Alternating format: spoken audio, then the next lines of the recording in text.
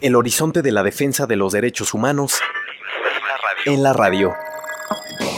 Bitácora DH con Jacobo Dayan.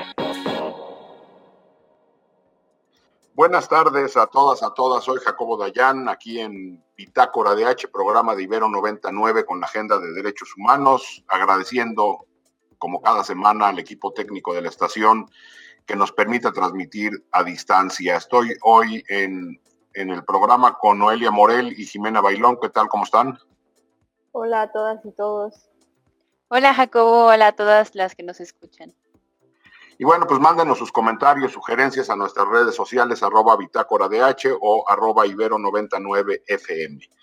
El día de hoy vamos a abordar, como cada semana, dos temas. El primero, nacional, que es algo que ha estado dando vueltas en los medios, pero vale la pena entrar un poco más a detalle. Tiene que ver con la candidatura de Félix Salgado Macedonio como precandidato todavía a gobernador del estado de Guerrero.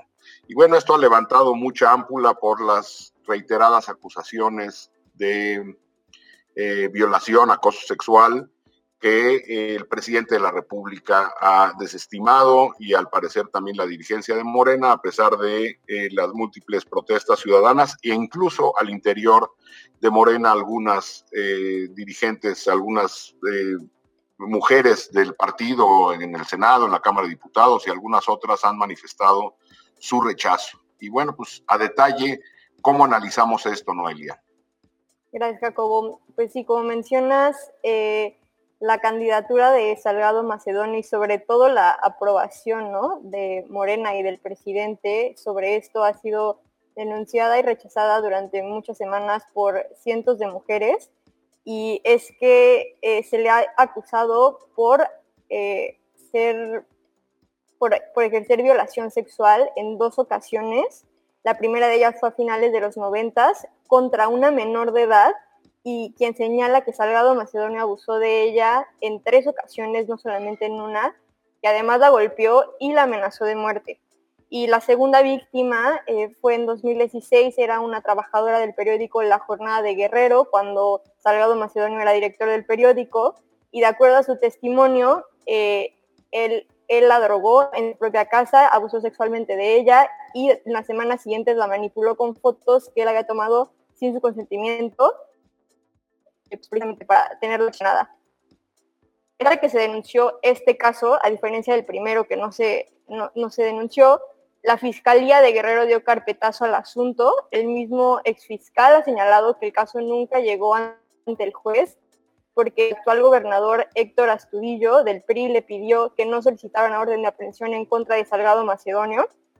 Y además de estas 2 acusaciones de violación sexual, se le ha acusado por acoso por parte de la escritora Marcitania Ortega. Obviamente son muchos los colectivos feministas que se han manifestado al respecto en contra, sobre todo en Guerrero. Más recientemente vimos hace unas semanas cómo no solo se manifestaron en las calles, pero también entregaron en el Tribunal Electoral una solicitud de impugnación contra la candidatura de Salgado Macedonio. Y además de esto hicieron algunas declaraciones públicas, una que seguramente ya han visto por las redes sociales que ha estado circulando, que es pedirle al presidente que rompa el pacto patriarcal y que deje de proteger a otros hombres que ejercen violencia contra las mujeres, y que esto implica el exigirle que le otorgue el presidente seriedad a este asunto, que es pedirle lo obvio y lo que se esperaría que hiciera, sobre todo si recordamos que uno de los estandartes con los que llegó Morena a la presidencia era el que tenían una agenda feminista, y que es un estandarte bajo el cual se escudan y que presumen tanto el presidente como integrantes de Morena cuando quieren y cómo les conviene. Y bueno, además de esta declaración, también los colectivos aprovecharon la semana pasada para recordar a los partidos políticos que es muy importante que se apeguen a lo que acordaron, que es respetar la iniciativa 3 de 3 contra la violencia, una iniciativa que se aprobó el año pasado por el INE y que establece que las y los aspirantes a candidaturas deben declarar, aunque solamente bajo protesta de decir verdad, que no cuentan con condena o resolución firme por delitos sexuales. Lo que sucede con el caso de Salgado Macedonio es que no existe una condena firme.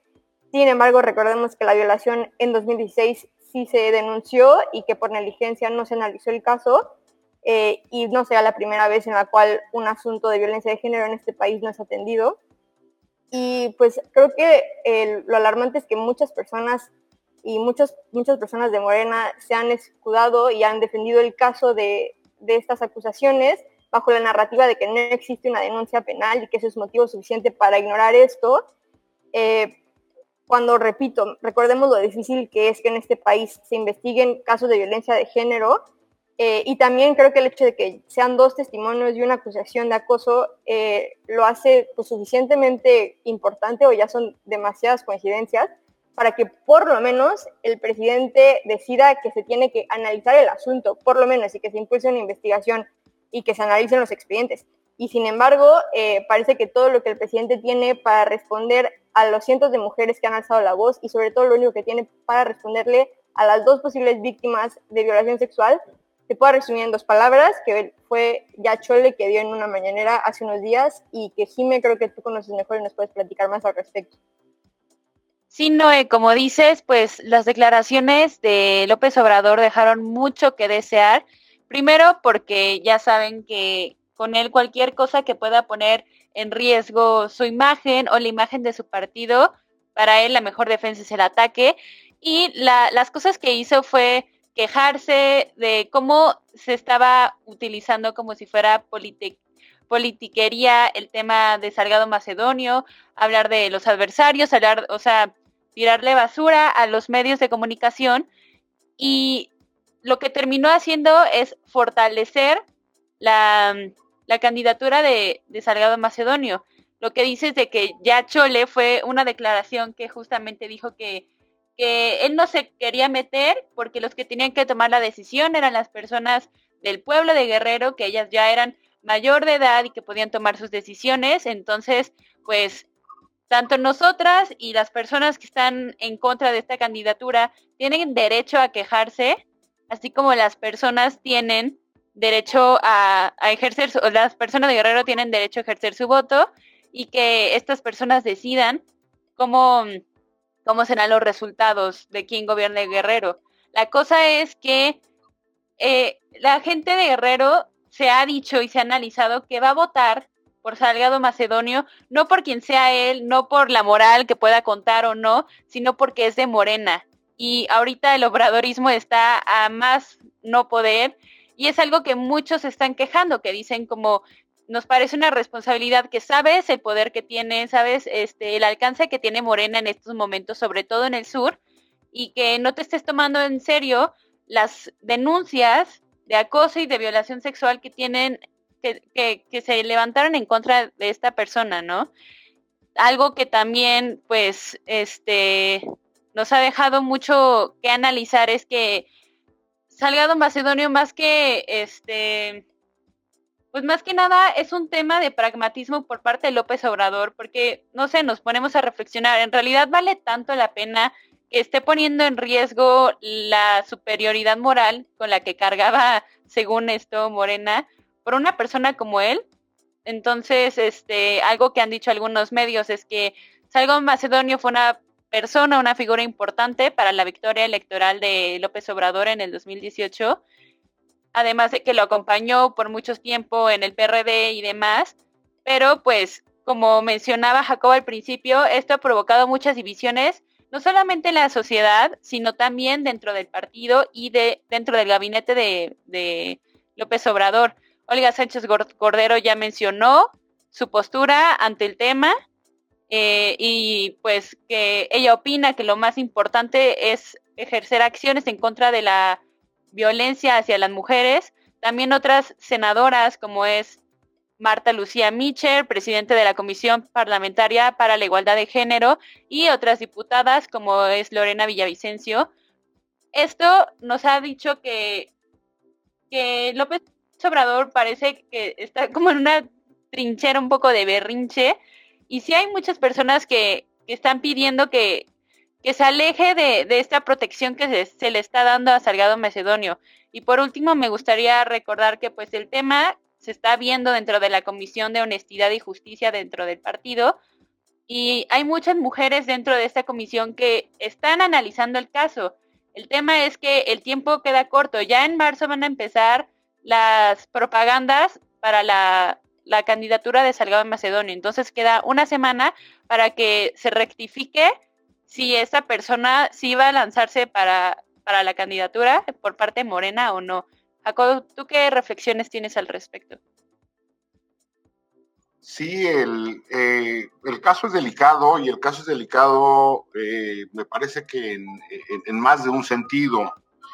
El fiscal de Guerrero en esa época, Javier Olea, ha salido a medios a decir que la investigación fue frenada por el gobernador Astudillo del PRI por la prominencia política de Salgado Macedonio. Tenemos un claro ejemplo de varias cosas. Primero, la no autonomía de las fiscalías. El fiscal, que en teoría es autónomo, obedeció órdenes políticas del gobernador, lo que muestra la gravedad de la situación en la que atraviesan todas las fiscalías del país, desde la general hasta las de los estados, que en teoría deberían de ser autónomas, pero siguen obedeciendo a intereses políticos. Y la segunda, que me parece también muy grave, y bueno, qué bueno que el tema de violencia de género ha levantado ámpula en la sociedad y ha levantado indignación en la sociedad, pero hay un segundo tema que no ha levantado preocupación en la sociedad, que tiene que ver con las mismas declaraciones de Javier Olea diciendo que tenía pruebas de los vínculos de Salgado Macedonio con grupos del crimen organizado cuando era alcalde de Acapulco. Es decir, parece que a la sociedad no nos preocupa ni nos indigna que un presidente municipal en ese entonces tuviese vínculos con el crimen organizado, que estuvieran documentados en una fiscalía y que tampoco se haya hecho justicia al respecto. Y hoy la exigencia de que un personaje como Salgado Macedonio no llegue a la boleta tendría que ser por la violencia de género y por sus vínculos que, según el propio fiscal, existen con el crimen organizado. Primero, no debería llegar a la boleta, y segundo, tendría que haber justicia a las víctimas de violación y tendría que haber una investigación seria sobre los vínculos de este personaje con el crimen organizado que llevaron a la ciudad de Acapulco a los niveles de violencia que conocemos que alcanzaron en los últimos años. Es decir, seguimos en un entorno de impunidad absoluta, tenemos un cinismo político, los criminales o los presuntos criminales no pagan costos ni penales ni políticos. Aparentemente hoy empiezan a pagar responsabilidades de menos morales en la sociedad por el caso de violencia de género, pero no por los vínculos con el crimen organizado. Bueno, pues nos preguntamos por qué el país está en llamas. Ahí un muy buen ejemplo. Y bueno, seguramente seguiremos discutiendo estos temas. Vamos a una pausa y regresamos en un par de minutos.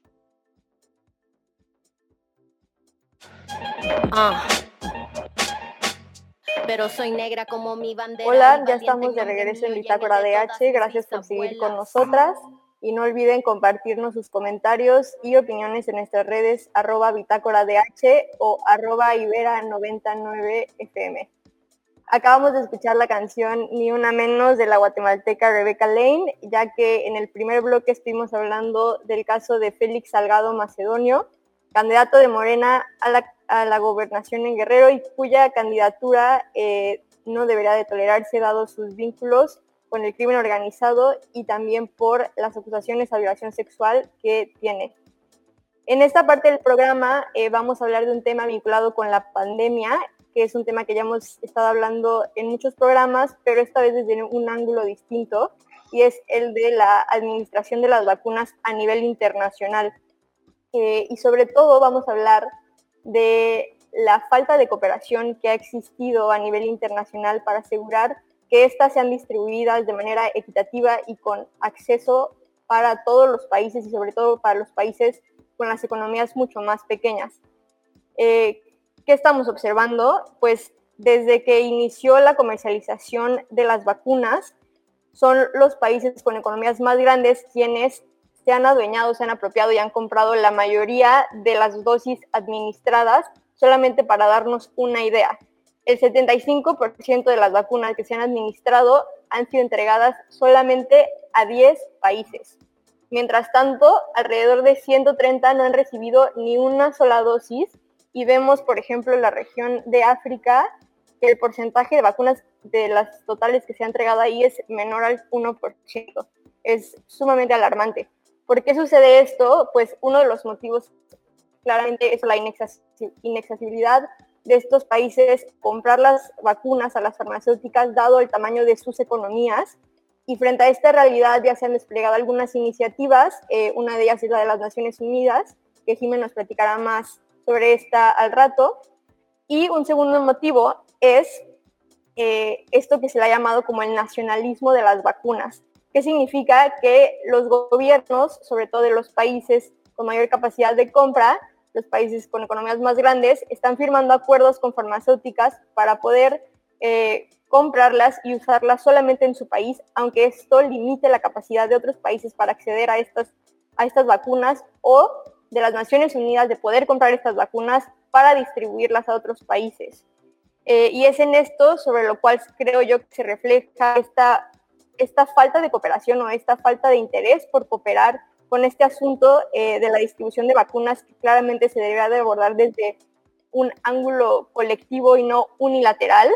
Y vemos casos de países que están comprando vacunas que ni siquiera necesitan, o sea, casos como Canadá, como Chile, como el Reino Unido, que están comprando dosis para vacunar a sus poblaciones más de una vez. Mientras tanto, ¿qué está pasando? O sea, ¿qué vacunas esperan que otros países puedan recibir? Y como consecuencia de esto, pues no solamente está dejando desprotegida a estas poblaciones que también suelen estar en contextos vulnerables, pero también a nivel global se dice que no es la mejor estrategia para hacer frente a la pandemia, dado que si siguen existiendo focos de vacunación, el virus va a continuar mutándose, probablemente van a seguir apareciendo cepas, entonces al final todo esto va a ser en vano. Inclusive es posible que el virus termine infectando a personas que ya se habían vacunado y que no puedan responder por esto mismo. Y ya si lo queremos ver desde un punto mucho más materialista, pero también muy importante, es que pues, la economía no se va a reactivar solamente si 10 economías están reactivándose, ¿no? Claramente muchas industrias dependen de cadenas globales de valor, entonces depende de que todos los países puedan tener una salida paulatina y un aceleramiento de esto. Y solamente un ejercicio para dimensionar qué impacto puede tener el mal manejo de la administración de vacunas es si recordamos lo que pasó con el virus de la influenza en 2009, que fue algo muy similar. Los países no accedieron a dar vacunas hasta que habían logrado vacunar a todas sus poblaciones, gran parte de sus poblaciones, y como consecuencia muchas muertes que pudieron haber sido evitadas, pues pasaron.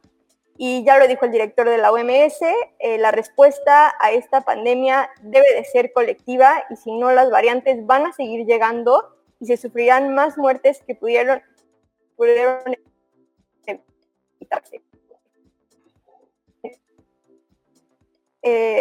Sí, Noé, como dices, yo creo que justo como ha dicho la OMS y muchos países, es que no podemos lograr una salud completa, una salud general para toda la población humana si no están la gran parte, o sea, si no atendemos los puntos más débiles o las regiones que más lo necesitan, que menos desarrollo económico han alcanzado,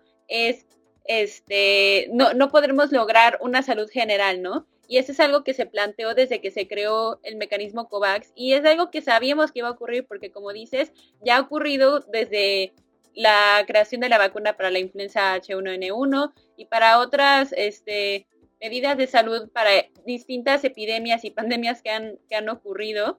Entonces, pues, nada más como para recordarle un poco a la gente que nos escucha, que algo que se planteó desde el año pasado fue la alianza de COVAX, que es el Fondo de Acceso Global para las Vacunas de COVID-19, y en lo que se planteaba es tener un acceso equitativo para la vacuna en todas partes del mundo, que el hecho de que tengas una economía grande o menor no signifique que no vas a poder lograr garantizar de salud a tu población. Esto parecía muy bonito desde el planteamiento, y de hecho fue creada con la alianza de Gavi para las vacunas, también con la Coalición para la Promoción de Innovaciones en pro de la preparación de epidemias, con la OMS y también en alianza con 190 países de renta media, alta y baja. Y pues algo que ha hecho mucho ruido en medios últimamente es que López Obrador ha mencionado que hay un acaparamiento de las vacunas por parte de naciones más ricas, y es cierto, o sea, como estaba mencionando Noelia, sí hay este acaparamiento, sí hay países como Reino Unido, como Canadá, que están teniendo más vacunas que en las que podríamos pensar que se necesitan, porque de hecho la alianza de COVAX planteaba que se fuera cubriendo a la población de 20% en 20%, o sea, la población de cada país, y así cuando se cubriera el 20% en un país, se fuera pasando a otro, y así. Pero estos otros países que tienen el dinero y tienen la capacidad de empezar campañas de vacunación muchísimo, pues, con mucho más alcance, se están quedando con todo, y todos los demás países, pues en el caso de México, apenas están planteándose el 20%, y hay países como Cuba, como Nicaragua, como Uruguay también, que no ha llegado ninguna vacuna. Y algo que pues también me parece importante destacar es que este tema que menciona Andrés Manuel López Obrador del acaparamiento, lo trató de llevar, o se planteaba que llegara al Consejo de Seguridad. Entonces, pues podemos criticar muchas cosas, pero para mí me parece importante utilizar este tipo de plataformas para hablar de temas como la desigualdad y la salud, y sobre todo pues en representación de mucho de lo que está ocurriendo en América Latina, que no ha llegado nada, no ha llegado ni la de AstraZeneca, no ha llegado la de Pfizer, y de hecho apenas las vacunas por parte de la alianza COVAX están llegando a Ghana y a países de África. Entonces, algo que se quejaba hace apenas, creo que ayer, Ebrard, es que les preocupa que nosotros estemos tan apoyados por temas como la alianza de COVAX, y que hayamos como pensado que íbamos a tener muchas de las vacunas para distribuir por parte de esta alianza, y que hoy, en febrero, finales de febrero, ya va a ser marzo, no ha llegado nada de esto. Entonces, pues es algo que preocupa, que pues es importante replantearnos que el tema de salud, el tema de la economía, todo esto son cuestiones de derechos humanos que tenemos que pensar en conjunto y en colectividad, como estaba mencionando Noelia. Jacobo, ¿tú qué piensas al respecto? Sí, creo que es entendible, perfectamente entendible, que los países que metieron dinero, es decir, que invirtieron en el rollo de estas vacunas, obtengan las vacunas primero. Eso es perfectamente entendible. Lo que me parece que es un síntoma más que un problema es la falta de cooperación ante un problema que es global. Es decir, no estamos ante problemas locales, sino ante un problema global. La pandemia no se resolverá hasta que todo el planeta esté en la misma línea, es decir, vacunado, porque si no corremos el riesgo que decía Noelia de que nuevas cepas muten y la vacunación que se haya logrado hasta ese momento ya no sea efectiva para nuevas cepas. Es decir, es un problema global. Y lo que tenemos es una comunidad internacional que no tiene capacidad de articulación. Ese es el problema de fondo. Y eso lo vemos en otros temas. Cambio climático, ocurre lo mismo. ¿De qué sirve que 2, 3, 10 países hagan lo que les corresponde cuando países como México está apuntando en una dirección contraria a lo que se tendría que hacer?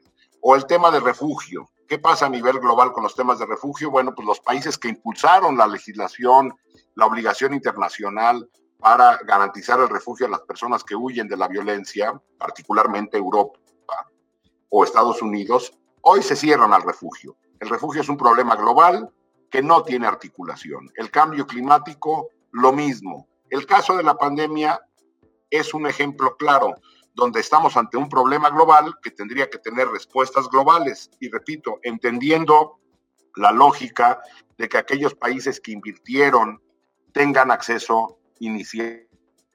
Lo que parece demencial es que países quieran garantizar 2 y 3 veces la vacunación de toda su población antes de una distribución masiva de las vacunas. Y bueno, pues lo que tenemos es un mundo que no se puede articular en este sentido, y lo que se tendría que levantar la voz es a los mecanismos de articulación global, sobre todo desde el Consejo de Seguridad, no nada más el tema de la pandemia. Lo mismo ocurre con la violencia en todo el planeta, donde no hay articulación global para detener la violencia que hoy vemos desbordada, por ejemplo, en un golpe militar en Myanmar, o la guerra en Yemen, o el conflicto en Siria, y la lista continúa y continúa y continúa, donde no hay articulación a nivel global para frenar la violencia, para frenar el cambio climático, para la distribución de las vacunas, para el tema del refugio, y podríamos continuar con esto. Es decir, estamos en un mundo sin capacidad de articulación. Eso es grave y lo tendremos que estar monitoreando en próximas ocasiones. Noelia, gracias. Jimena, muchas gracias. Gracias por escucharnos a todas y todos. Gracias, Jacobo. Y bueno, pues gracias de nuevo al equipo técnico de la estación que nos hizo posible transmitir a la distancia. Soy Jacobo Dayan. Nos escuchamos la próxima semana en Bitácora DH.